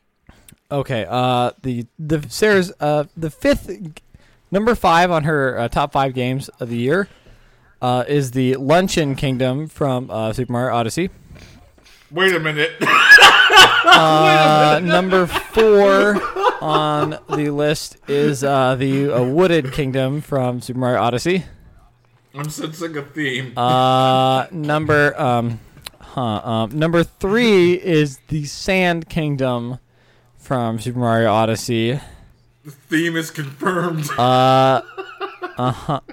Number 2, it seems to be the New Donk City from Super Mario Odyssey. Realizing where we're going, I'm actually shocked that's only number 2. And number 1 is kind of a shocker here is Super Mario Odyssey. So never mind. Yeah, so I just thank you for sharing the diverse list of games there, Sarah. Thank you very much for sharing that. Not as good as my Game of the Year 2016 bit, but good bit. Yep, Also, I think it's also implicit that Super Mario Odyssey was also tied for all of those positions simultaneously. I think. I see. I appreciate how the individual pieces were separate games, which I'm not going to argue with because that's just the type of game Super Mario Odyssey is. Well, now that that's out of the way, Josh, what would you like to start us off with? Number 5. My number 5 game of the year is Cuphead. That, if you go back and you listen to what I was talking about with some of the stuff with the art and the music in the first part, you really get a sense of my feelings for this game. It's just one of those things that came out of left field. I granted 3 years, 2 or 3 years ago at E3 when they announced it, but even still, there was always that. There's the fact that they nailed it in the way that they did. There's no way they can actually do what they are saying they are going to do with this game, with this art style, with this music, with this aesthetic. There's no way. But for them to come out with a game that nails that so completely, and while being incredibly challenging and difficult, is super fun to play, even when you're bashing your head against the wall 1,000 times because you're really bad at the game and you don't have the time to devote to getting good at it because you're getting old and your timing is shit now. It was still such an incredible experience and something I very much enjoyed, just being in that world and soaking up everything that they created for that. I cannot believe that this game exists. I cannot believe it's as good as it is, and the time that I've had with it has been incredibly fun and incredibly charming, and something I've wanted to share with people, which is not something I usually have with games. There are games that I want to share with other gamers. There are very few games that I want to share with everybody, and Cuphead has been that game this year, and it has been incredible. So that is why it's my number 5. Yeah, I think just one quick note on one thing I really love about, I think is a really smart game decision about Cuphead, is that every time you die on a boss, because the game is largely just a set of different boss fights. There are a couple of other levels, but the main meat of the game is the boss fights. This game does a really smart thing that even though if you don't beat the boss, it doesn't just show you haha, you lose. It shows you how far along the boss fight you got. So even as you're not defeating the boss, it's still very tangible about the progress you're making. Yeah. And I think that in a game where it's like, where, defeating a boss is a binary yes, no, I think that adding that extra wrinkle of like tangible progress really, because that game gets tough, and adding that in, I think, is a really smart decision. In keeping you going and making like, oh, I can make it just a little farther, and then all of a sudden you're there, and I think that's really smart. So, for my my number 5 belongs to PlayerUnknown's Battlegrounds, and we've talked a lot about this game throughout the year. And I haven't played much. Recently, I want to check out some of the 1.0 update and more of that new map that's out. But this game was I was never really into the whole DayZ King of the Kill like kind of sphere of games. Like, it just never seemed like my cup of tea. But for this game to take those experiences and put it in a digestible and approachable way, was really cool. And I mean, we've had some great moments playing that game this year. I've loved. I love how the game is so smart about sound and how it'll be so quiet at times, but then you start hearing like gunfire rattling off in the distance and like the kind of narrative that conveys in a match. And then just like the raw like pure gaming joy of coming in first place out of like 100 other people or 50 other teams or 49 other teams and getting that chicken dinner was one of my favorite moments this year, and it was just super duper fun. So, and I think they've done a pretty decent job like patching it and adding new features and mechanics. So I'm really excited to see what the future of that game is and where that game goes from here. Yeah, and it's really exciting that they have actually officially released the game. They've added a new map. They have added new features, and that game continues to evolve and be the phenomenon that it is. But yeah, that's they'll come up again later in the later in the list of giving some stuff away there. So shall we move on to number 4s? Go ahead. My number 4 is an indie game made by one person. It is a robot named Fight. I've talked about this quite a bit on the various podcasts over the years since this game has released. It is a 2D platformer. It is a Metroid-like, as they like to describe it. It is a Metroidvania-style game, but it's also a roguelike. It is run-based, so you have one life, and when you die, you go back to the beginning. It's a pretty incredible game. There are so many various nods and winks and homages to Metroid and Super Metroid in this game. The character very much looks like Samus. A lot of the jumping and the movement and the sounds are very evocative of Metroid, but it has this randomization and run-based nature to it that really, I think Mike said this, it's just one of those combinations that just seems so made in heaven. It's very surprising that we really haven't seen anything like this before. It's been a pretty incredible experience, especially in a year where while we got the Metroid game that we have been so deprived of for a while, I find myself playing this game more, thinking about this game more, and wanting to go back to this game far more than I ever do Metroid Samus Returns this year. So I solidly and confidently put a robot named Fight into my top 4 spot. You got your Metroid in my roguelike. You got your roguelike in my Metroid. Oh, no. Now what are we going to do? Wait. Oh, no. Wait a minute. Oh. As Ray face palms. Let me open up my phone to remember what my number 4 is. My number 4 is It was so impactful. is Legend of Zelda: Breath of the Wild. Good game, Breath good of the game. Wild. I really wasn't really sure what to expect of Breath of the Wild. I really like it. I really like it when Zelda games kind of go out, kind of take risks and do things that kind of change up the formula. So with all the news that this was going to be a pretty big departure, generally had me pretty excited.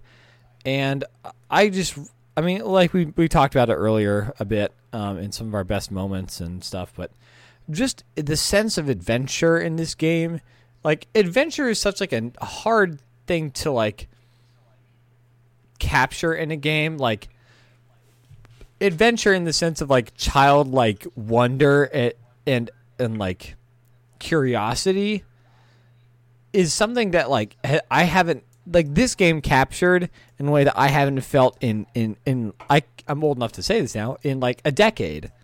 And just the way it's designed to be like, you go across a hill and then you do a shrine and you're like, oh wait, what's that over there? And just the way you're always like constantly just getting off into tangents and exploring and all like just the charm with the characters you meet and the music when it is used is wonderful. And it's just a joy just to like go in that world, plop down some waypoint across the map of somewhere you want to get, and then just let yourself get distracted along the way. And it was just a. I haven't played. I'm excited for the future of Zelda in a way I wasn't. In a way I don't think I've ever been before. Like now that they've kind of broken out of this, like the traditional Zelda mold, I'm really curious to see like where they go from here with Zelda, just because this entry was so different, but just was so incredibly successful in achieving what it set out to do. So that would be my number 4. Yeah, I'll have more to say later. Yet again, Josh. Well, what is your number 3? My number 3 game of the year is Plunkbat. There. He still calls it that. My preferred PlayerUnknown's nomenclature PUBG for the game is Plunkbat, and there's nothing you can do to get me to change it because I like it better. But there's not much more that I can really say that Mike didn't already say. Echoing a lot of the same sentiments of a game that truly surprised me this year. Game that I did not expect to play, was not on my radar, obviously. I don't think it was really on anybody's radar. And a game that on paper both very much sounds like my kind of game and very much doesn't sound like my kind of game. The whole being of a DayZ and survival game mod. Josh does not like mods. I do not not a like fan. mods. I do not like mods. I also don't like very long, trudging survival games, when you're on your own and you're collecting resources and you're crafting, and then some dude fucking ganks you from a mile away because he's been playing this game for 18 months now straight and he's way better at you, and then all your progress is eliminated and you go back to the beginning. I'm a dad. I don't have that kind of fucking time anymore. God damn it. So, to hear about this game... Jeez. Tell us how you really feel. Yeah, it's one of those things on paper. I'll be like, a younger me in middle school playing on my back PS2, in your SOCOM days. Yeah, back in my SOCOM days would have been all about, but I just don't have that kind of time or that patience anymore. So to tell me that you've got this new game in this genre and this mold from this lineage is another eye roll. Like, oh, well, there sounds like a neat game that I'm not going to play, but it does it in just the right ways that captures some of that essence with some of that SOCOM feel, with some of that beauty of isolation and real cooperation that so few games really capture these days. And had way more fun with it than I could, had some of the most heart-pounding moments that I've ever had in a video game, or even in my, outside of that. There are very few times that I can think of, besides like real vigorous exercise, where I have been that nervous, that excited, that pumped, besides the birth of my daughter. Nice. Good save. Good cover. But yeah, it was a truly surprising and incredible game, despite the jank. I'm so glad that this game has come out this year, and I look forward to see what it does over the next few years. So that is why Plunkbat is my number 3. Awesome. My number 3 is to the displeasure of my wife. It is Super Mario Odyssey. In that it is not higher. But I loved this game just because it takes the core just mechanics of a 3D Mario platformer. It's as those on a base level, those mechanics are as just solid and feel as good as ever. It's all the platforming tricks you can do, and like with a hat, and just all the fundamentals of it feel really good. So all the core fundamentals, the great music, the great arts, the great graphics, like what Nintendo is able to pull out of the Switch and what they're able to do, like in design-wise, to make that game look the way it does is incredible. All the music is just wonderful, and going with the music, like taking all the core Mario stuff and then putting him in just these wild ass environments like New Donk City, which has real like human people, but there's like little 2-foot Mario 3-foot Mario running around, and it raises like very many like striking metaphysical questions about the Mario universe as we know it, because I had assumed Mario was human, but I don't think he is. So is he just like a baby? I don't know. But just all like the different weird environments they put you in, and like all the stuff with like the taking on different forms and all the things that they can do gameplay wise with that is all like fun and unique. It's the successor to Super Mario 64 that is so good in so many different ways. It has so many great moments, and just the core. It has so much like weird stuff going on in a really good way, but none of that stuff ever detracts from like the core platforming being just super duper fun. And that is why it is my number 3 game of the year. So Josh, hit us with the number 2. Number 2, the dose. It is The Legend of Zelda Breath of the Wild. That is my number 2 game of the year. Again, there isn't much that I can really say beyond what Mike already said. Being the first game that I played on the Switch, being the Zelda game that it is after the last few entries in the series to I'm sorry, I'm thinking of Skyward Sword. Yeah, I mean,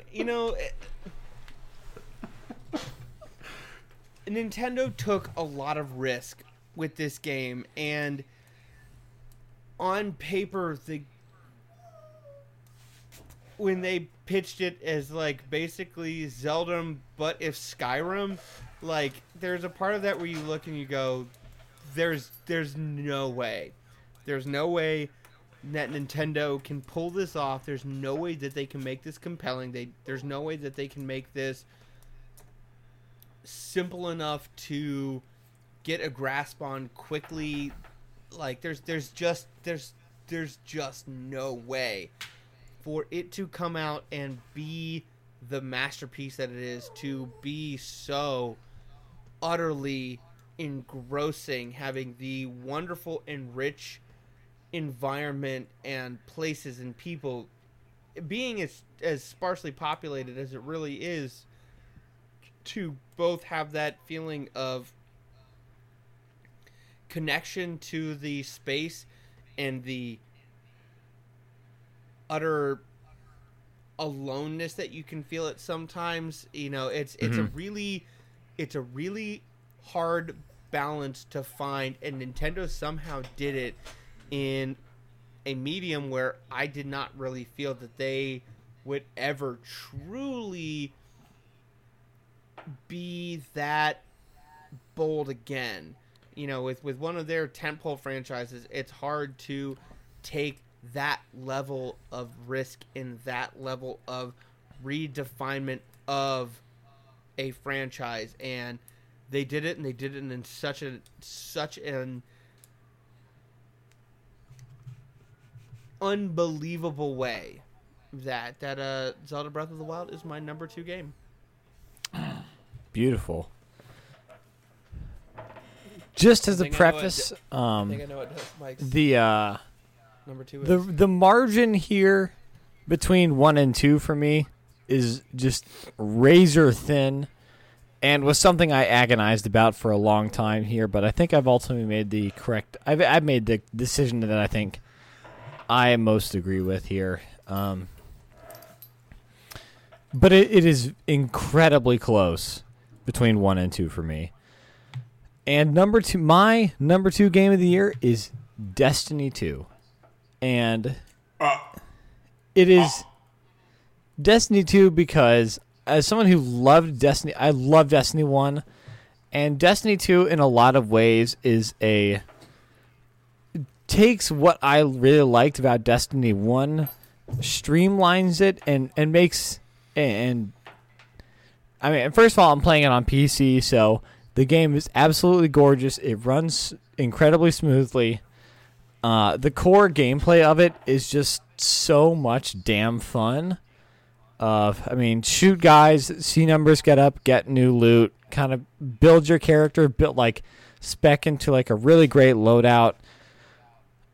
Explore really cool environments. I really like the lore of of Destiny. And just how just the kind of different experiences I can have with Destiny, where if it's a game that I even if I don't really have I've kind of done most of my weekly kind of objectives, it's something I'll still just maybe play and put a podcast on, just because I love the core gameplay of it is just so much fun. And even if I'm not really aiming for any of my major objectives, I just love that core loop of it so much that it's really attractive to play, even if I don't have any real goals to shoot for. But so it's fun to play casually. But doing I joined a clan earlier this year and did the raid, and I don't know if it was generally people said it wasn't one of the best Destiny raids compared to some of the ones in Destiny 1, but I just had an absolute blast doing it, and it was one of my favorite kind of gaming moments this year, even though I didn't really do it with the normal crew I play with. Just the scope of it, the challenge of working with other people, and it was just so satisfying to kind of have everything fall in the loop and complete the toughest challenge in that game. And so Destiny, I love Destiny 2 because there's so many different ways that I can approach that for enjoyment, whether it's just casual hangout or if it's serious try hard, Mike. The core gameplay of it is just so much fun that I've just been, ever since that game came out, it's really actually been a problem with the Game of the Year stuff, just because I just don't want to play anything else. I'm yeah, I could play through the end of Mario and Rabbids, or I could maybe look into this other Switch game, Golf Story or something. But then that means I can't play Destiny 2, and it's just, the core gameplay is just so addicting and so much fun that I just have not been able to put it down since I got it. So that is why it's my number 2. Yeah, so I did not want to mention this in my honorable mentions because I didn't want to let it tip that I did not put it in my top 5, but I did not put Destiny 2 in my top 5. That being said, I have played a lot of Destiny, and I do legitimately love that game. I have a lot of fun playing that game. I have pretty much forsaken all other games since I purchased Destiny 2.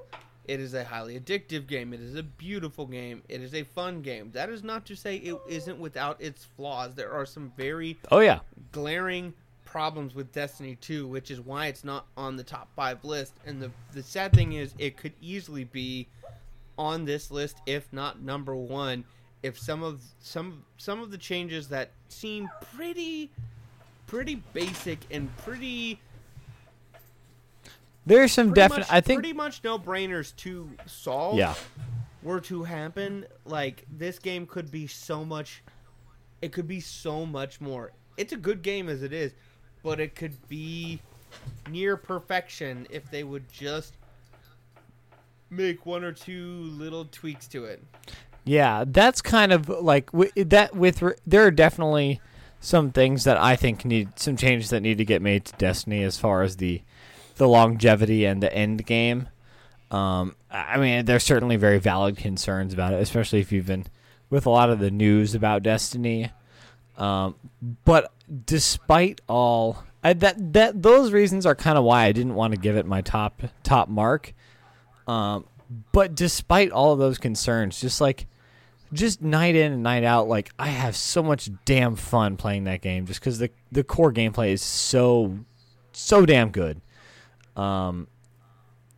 That I still that's why I kept that at number 2, and I am still absolutely super duper excited till every week. I'm still excited to see what Xur sells.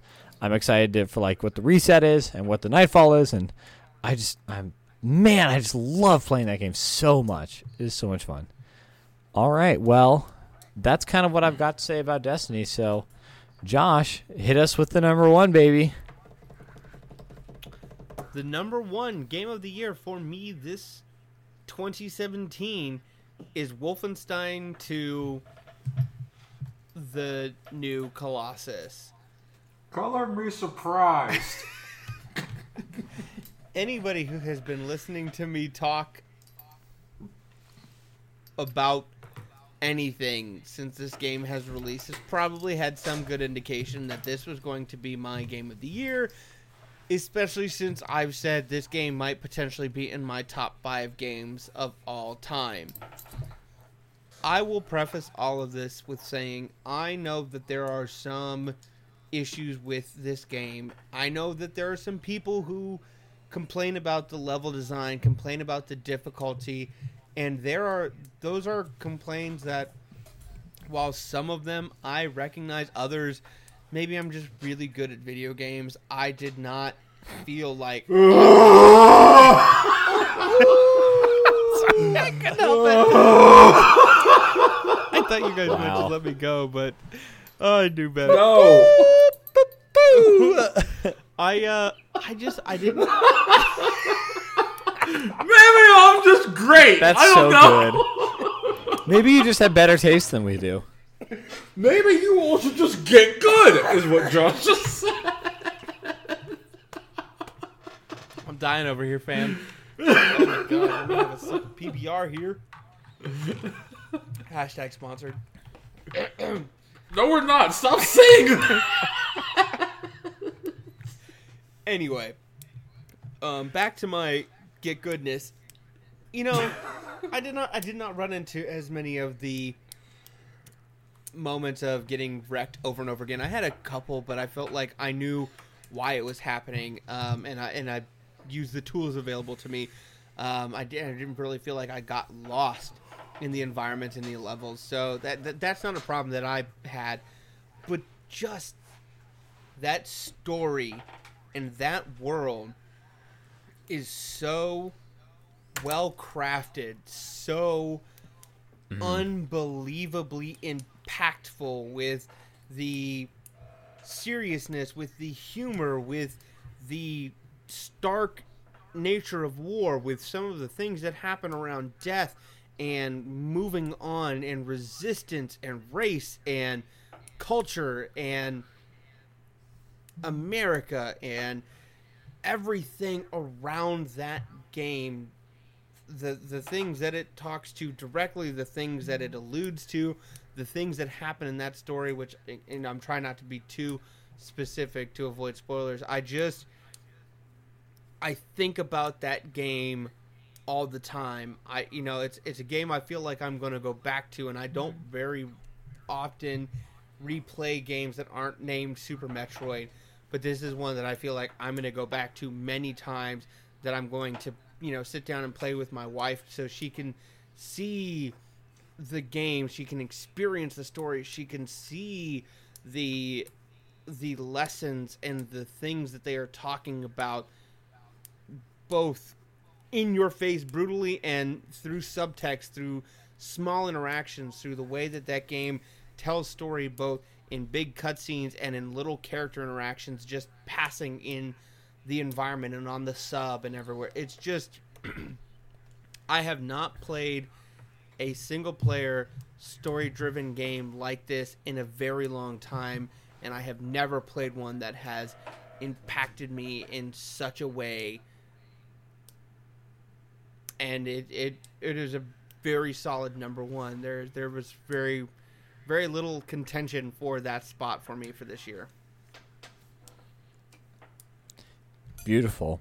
It's kind of funny because I feel like you could basically take what you just said, swap out a couple of names, and use the same argument for your number one game of the year, and describe my number one game. It's Is it Nier Automata? It is, in fact, Nier Automata. How did I know? And again, not surprised. And I think Mike and I both just basically reverted to type for number one games of the year this year. Yes, I think we did. And I mean, just like Josh said for Wolfenstein, it's the way this game, like the world that this game creates through its music, it's just the environment, the characters in that game, the things that game, like the ideas that are at work in this game. There's some pretty, like, it's like existentialism, the game, but how it translates that into the gameplay itself instead of just lecturing at you. And I mean, all this, like the side quests that just have little bits of story that are really impactful. Some of the just truly heartbreaking decisions and encounters you're faced with in that game. And some of the lighthearted moments too are really joyous. Like it is man, like that game is it is really, I mean, kind of like Josh said, it's something I think I'm going to be revisiting. Like I kind of mentioned, implied a lot of it with our talk about the our best moments, but that ending and what it asks you to sacrifice is so profound and wonderful. And I've played games with better graphics. I've played games with better combat. I've probably played games that might technically have better plot. But the way Nier Automata takes the ideas that it wants to convey to the player and the message, and how it just so perfectly crams that into every single thing you do, and it's I mean, just how that all comes together, and how the game is constantly shifting from, you think it's a third-person action game, but then all of a sudden it's a 2D action game. Now it's like a Castlevania. Now it's like a weird, like arcade style, like shoot 'em up kind of thing. Now it's a text adventure. Just how it is constantly changing what you're expecting from it, but in all in service to the story and the incredible message it portrays. I I can probably remember. I can remember most of the games I've played and tell you a bit about them. But and like I said before, I've played tighter action games than Nier Automata, and I've played games that are a lot prettier than Nier Automata. But I've never played anything like this. I don't think I ever will, and I don't think it's a game I'll ever forget. And as like a final note here, I think the message of Nier Automata kind of it's ultimately it's about creating meaning in a life that doesn't have any grand. It means the game is essentially about what do you do when you are presented with the undeniable fact that there's no grand meaning or picture for your life and existence. And different people are going to respond to that question very differently. And what that game ultimately says about that question, I think, is something that is profoundly inspiring and hopeful, and is just, I've never seen a game do anything like that before. And like I said, I don't think it's something I'll ever forget. So, like I said, it's probably not. It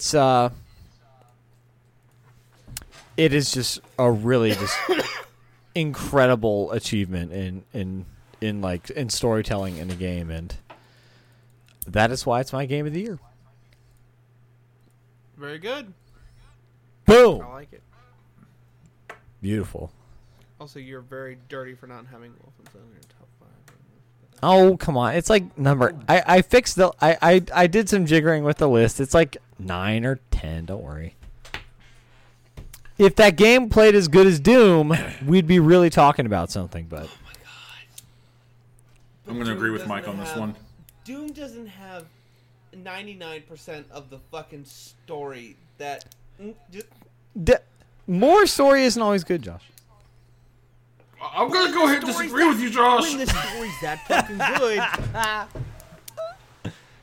I mean, I played some Doom 2016, and it's got a damn good story. I'm not saying Doom has a better story. You asshole. I'm not saying top 10 anime betrayal is here, folks. Okay. I'm not saying... When we get off this call, Mike and I are going to run a Destiny 2 heroic raid, and you're going to start Wolfenstein 2. God damn it. I'm not saying that Doom has a better story than Wolfenstein. That's not what I'm saying. I'm just saying that Doom... I said Doom has a really good story. Doom does have a good story. It's just very... It knows to keep it simple. Keep it simple, stupid. Well, Josh, now that we've kind of gone over our personal top 5s, we should begin negotiations to give out the Not As Good As Tap Tycoon Award.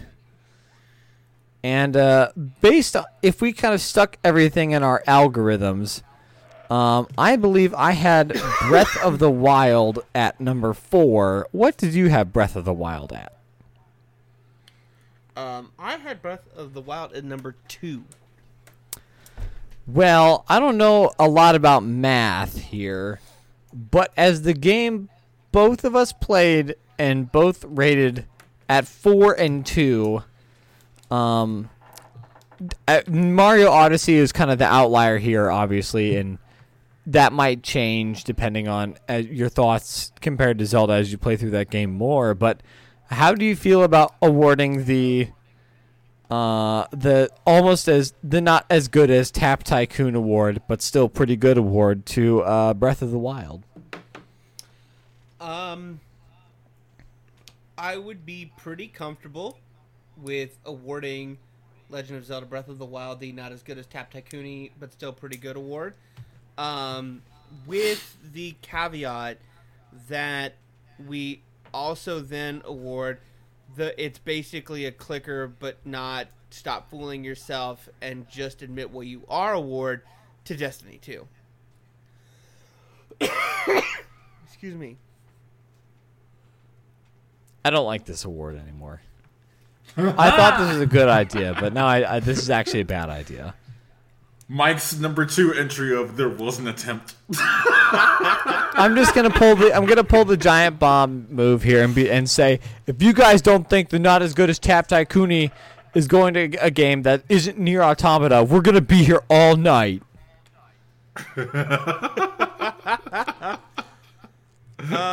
No. Congratulations to Legend of Zelda Breath of the Wild. Yeah, I think if we not as good as Tap Tycoon, but still pretty good. I think I think if you stick our lists in a meat grinder, that's Zelda is what comes out near the top. Yeah. But you know who with depending on your thoughts on Mario as you play through that, who knows, that might change because Mario's pretty damn good. It's true. And it has the added if I do like Mario a lot, it has the added I haven't really liked it like 3D Mario ever. So really, I could really shoot. That could be. Yeah, what I guess have you played you played Galaxy? I played a bit of Galaxy, not enough to really have an opinion. Yeah. Which is probably Galaxy's my first mistake. I know it's not like it's different from like the traditional 3D Marios, but did you ever play 3D World? Because that game is pretty good too. No, that might just one, be right? for the Wii U, actually, now that I think about it. No, I did not play Nintendo, you need to re-release that game. That game is too good to just let die on the Wii U. Come on. You're re-releasing Bayonetta. Come on. Just do it. You're welcome. Just do it. Also, Smash Brothers, That's really please. That's really more of a Platinum Games decision, not a Nintendo decision. So I think Smash is coming out on the Switch. So, well, I think that wraps up our games of the year for 2017. Sorry. I got one category I wanted to add, and I made it up a while ago, and it's my game industry nod of "You did good, son." It's, as I just mentioned, Platinum Games. In 2016, I played, and I still have on my game shelf, probably one of the worst video games I have ever played in my life. And that was Platinum Games Star Fox Zero. And what made it the worst was a control scheme. And it was just a retelling of Star Fox 64. You had one job, apparently, and it was to make the fourth... To remake Star Fox Adventures. No, stop. I want to go back to Dino Planet. You're both horrible people. The fear test. Do the fear test again. It's very fun and not awful. And honestly, that was like the third time Platinum had released like a really crappy game. There was a Legend of Korra game and the Teenage Mutant Ninja Turtles game. And there was a question of like, does this studio know what it's doing anymore? How can the studio that created like Vanquish and Bayonetta just be like tripping so hard? What's going on, Hideki Kamiya? And I love Hideki Kamiya. If you have a Twitter and you love video games in the game industry, Hideki Kamiya has the most real talk Twitters you will ever read from a game developer ever. He just does not give a fuck, and I just respect the hell out of him for it. And then they release Mike's number 1, Nier Automata, whatever. And I don't know what happened between Star Fox Zero and Nier, but it's hard to convince me that the same studio made these games. It really is. One is a dumpster fire on the Nintendo Wii U. This other one is just this wonderful piece of storytelling and gameplay and music and this questioning of the human experience, and that's why the Platinum Games. I see you. You get my nod. You guys are doing good. I don't know what you guys got to do for Bayonetta 3, but go ahead and you do it up. I'll be right there to throw my money at it. Keep it up. You guys will continue to get my support and money. Word. Yeah. Well, I think that just about wraps it up here for our Game of the Year podcast. Like we said here at the top, we're going to be moving over some channels and stuff, so content might be a little spotty here for the next little bit, but we'll keep you posted, and when things are our pipeline is kind of back up and running. I'm sure you'll be well aware. So just keep eyes peeled out for that. And you know where you can go, Mike, to make sure you are kept current on any changes that are happening here with Unscripted Gaming. Do you know where you can go for that? I've tried nothing, and I'm all out of ideas. Josh, where do I go? Let me tell you, you can follow us on Facebook at Unscripted Gaming. You can follow us at Twitter at unscript_gaming. You can get us on SoundCloud at Unscripted Gaming. No, Unscripted-Gaming. Oh, fuck, I can't remember. I haven't done this in a minute. Whatever. Go to Google Play Music. Go to Pocket Cast. Go to, what's that thing called that Apple users use? iTunes. Fuck iTunes. But if you use it, go get Unscripted Gaming in your ears. Follow us on Facebook. Follow us on Twitter. You'll be kept current of everything that's going on. And you will get all that information right to you as we go through some changes here. But I think from all of us here at Unscripted Gaming, thank you for listening in 2017. And we look forward to talking to you next year. Absolutely. It's been a joy. Peace out. Thank you, everybody.